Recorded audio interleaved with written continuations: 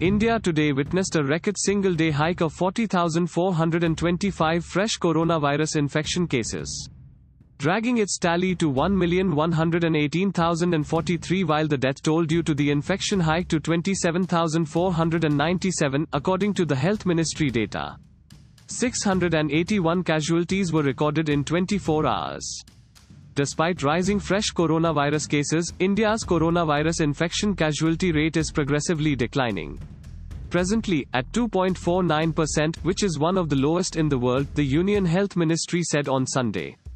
Thanks for listening to the latest News Suno. Download the latest News Suno app or visit latestnewssuno.com. Subscribe to our podcast on Spotify, iTunes or Google Podcast. अब news सुनो बस 60 second में।